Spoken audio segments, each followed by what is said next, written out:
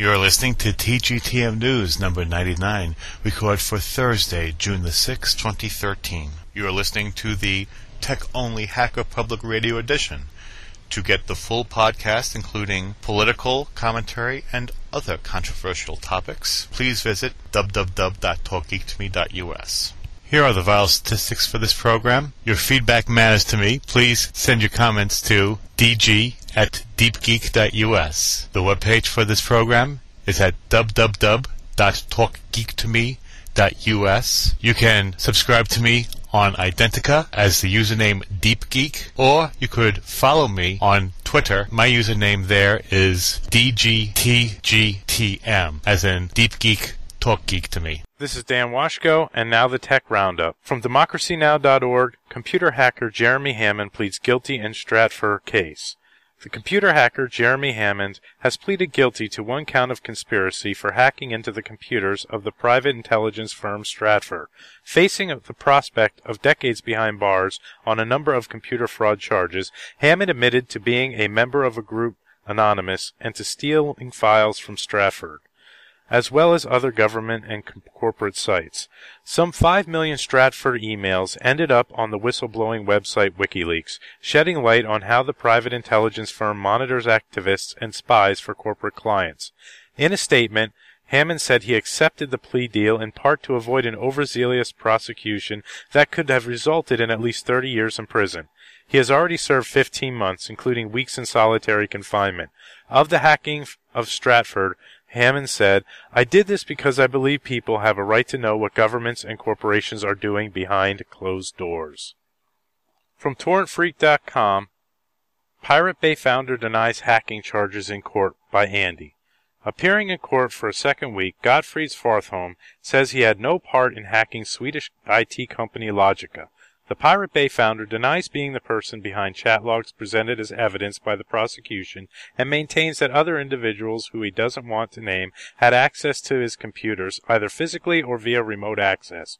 Prosecutor Heinrich Olin described the Swede's statement as not credible. Early April, Prosecutor Henry Olin of the International Public Prosecution Office in Stockholm announced that Gottfried Svartholm had been charged with several hacking-related offenses, including serious fraud, attempted aggravated fraud, and aiding attempted aggravated fraud. The charges relate to the hacking of Logica, a Swedish IT company working with local tax authorities. Much of the prosecution's evidence was obtained from a computer seized from Gottfried when he was detained last year in Cambodia. Last week, the Pirate Bay founder and a 36-year-old from Dann went on trial in the Stockholm District Court, and after a fairly quiet first few days, more information is now coming out of the courtroom. Gottfried denies the charges and presented with evidence found on his computer. He said that someone else must have gained access while he was in Cambodia. He denied fleeing there to avoid his Pirate Bay-related jail sentence and said the move was simply because he was no longer a big fan of Sweden. Both of the computers were lab computers for software development, Gottfried said, adding that they were accessible by others both physically at his home and remotely via the internet. "I had a fairly large apartment and a lot of people have been there, so it's possible. But personally, I think it happened by remote control," he said. Dressed in a blue shirt, the 28-year-old said he had no interest in mainframe computers such as Logica, describing them as big and boring stuff in boring places. Prosecutor Henry Olin presented chat logs in which he claimed that Gottfried, an as-yet unnamed 36-year-old, communicated, but that assertion was rejected. "It is not me who wrote that," Gottfried told the court, having previously noted that his co-defendant is just a casual acquaintance. The Pirate Bay founder agreed that he had occasionally used an online alias mentioned by the prosecution, but said that the same name had also been used by up to half a dozen other people. "He is not credible," Prosecutor Henrik Olin told Swedish media during a break in proceedings. "If you look at the person Gottfried Svartholm is, why would he have allowed others to use his computer to that extent?" The case continues. From torrentfreak.com by Ernesto, FBI must return Kim.com's illegally seized property. The New Zealand High Court has ordered the police to inspect all digital information illegally seized last year from Kim.com's mansion and return everything not directly related to the ongoing prosecution. The judge further ruled that the FBI must ship back clone drives that were sent to them and destroy all copies the U.S. government has archived. Last year, the search warrants used by police to raid the New Zealand home of Mega Upload founder Kim.com were ruled to be overbroad and illegal. In addition, cloned copies of .com's hard drives sent to the FBI were deemed to have been unlawfully obtained. After the ruling, .com's legal team asked the court to order the return of .com's personal belongings, and in ruling today, Judge Helen Winkleman did just that. New Zealand police are now required to go through all illegally seized evidence to determine what is relevant to the ongoing prosecution and to return the rest. In a ruling, Judge Winkleman rejected the argument that the police made only a minor mistake, resulting from a technical error in the FBI-requested seizure. Quote, "The deficiencies in the warrants and, as a consequence, the searches were more than merely technical," end quote, she said. Quote, "The defects in the warrants were such that the warrants were nullities," end quote. Quote, "The warrants could not authorize the permanent seizure of hard drives and digital materials against the possibility that they might contain relevant material, with no obligation to check them for relevance," end quote, Winkleman added. In addition, the judge notes that the warrants did not permit the police to ship the 150 terabytes of data to the FBI. Quote, "They could not authorize the shipping offshore of those hard drives with no check to see if they contain relevant material, nor could they authorize keeping the plaintiffs out of their own information, including information irrelevant to the offenses," end quote. The clone drives holding personal information must therefore be returned, and any copies in the FBI's possession must be destroyed. Today's High Court's decision is yet another blow to the prosecution, while the .com team can chalk up another win. From EFF.org. EFF launches full court press to bust podcasting patent. Campaign will use crowd power and new law to invalidate patent trolls' claims. The patent trolls have gone far enough. Starting today, the Electronic Frontier Foundation is mounting a new focused campaign to bust the dangerous patent that a Texas company has been using to shake down podcasters. EFF intends to challenge the original grant that the patent before the U.S. Patent and Trademark Office by proving that the company, Personal Audio, did not really invent anything new. Claiming it owns the patent that broadly covers podcasting technology, Personal Audio is the classic example of a patent troll that neither makes nor sells anything, but uses its patent as a weapon to threaten lawsuits and extort settlement fees. The particular troll has bullied prominent podcasters and podcasts, including How Stuff Works and Adam Carolla, in addition to smaller podcasters working out of their own homes. Quote, "Patent trolls have been wreaking havoc on innovative companies for some time now," end quote, says EFF staff attorney Julia Samuels, who also holds the Mark Cuban chair to eliminate stupid patents. Quote, "But this particular breed of troll, targeting end users, small businesses, startups, and even individuals like podcasters for simply using everyday products, is a disturbing new threat," end quote. EFF is partnering with the Cyber Law Clinic at Harvard's Beckham Center for Internet and Society to use a new legal tool against this patent called the Inter Partes Review, which was introduced by the American Invents Act. The first step is to identify prior art or published examples of similar or identical ideas that existed before October 2nd, 1996. EFF is putting out a call today to the podcasting community to spread the word and help us collect the prior art we need to fight this dangerous patent.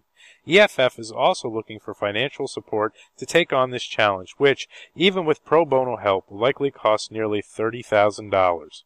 Quote, "A podcaster working out of a garage is unlikely to have the financial resources to fight a lawsuit," end quote, said EFF staff attorney Daniel Nazer. Quote, "Patent trolls like Personal Audio know this and use the threat of ruinous litigation costs as a weapon. Defeating this patent at the PTO would put an end to Personal Audio's campaign," end quote. Because of the deep and systemic problems in the American patent system, EFF is spearheading the Defend Innovation Project to advocate for reform. EFF is asking the public to sign on to our petition as at defendinnovation.org and to comment on 7 recommended proposals we think would make the broken system work better or for software. In the meantime, EFF is doing its best to rid the world of one or more bad patents in the hands of patent troll and help out podcasters who find themselves staring down the barrel of a gun. For more on Save the Podcasting Campaign, check out EFF.org, Deep Links 2013-05, Help Saving Podcasts. Actually, go to the article in the show notes, and it will give you the link to the Save Podcasting Campaign. And for more technical details, to search for prior art, there's a link in there also. And to donate to the fund of this campaign, there's a link there too. From democracynow.org, NSA hacking unit targets computers worldwide. New details have emerged about a secretive unit inside the National Security Agency called Tailored Access Operations that hacks into foreign computers to conduct cyber espionage. According to a Bloomberg Businessweek article titled How the U.S. Government Hacks the World, the Pentagon hackers harvest nearly 2.1 million gigabytes every hour.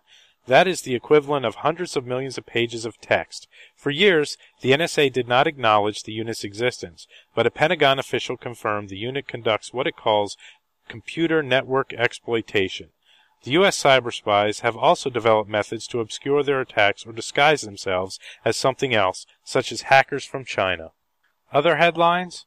Berlin company specializes in autistic IT experts.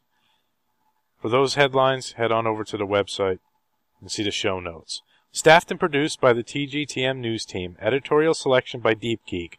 Views of the story authors reflect their own opinions and not necessarily those of TGTM News. News from TechDirt.com, TheStand.org, and Maggie McNeil, WordPress.com, used under arranged permission. News from Care.com is a press release. News from TorrentFreak.com, Saxis.org.ca, FPIF.org, and EFF.org, used under permission of the Creative Commons by Attribution, a license. News from DemocracyNow.org, used under permission of the Creative Commons by Attribution, Non-Commercial, No Derivatives license. News sources retain their respective copyrights.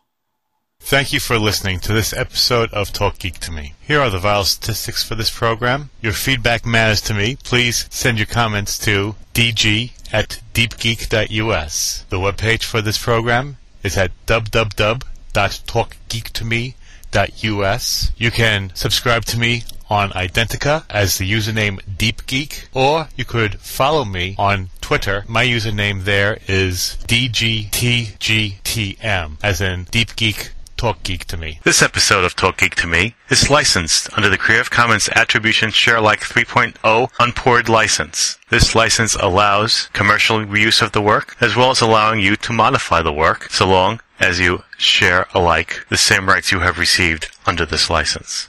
Thank you for listening to this episode of Talk Geek to Me.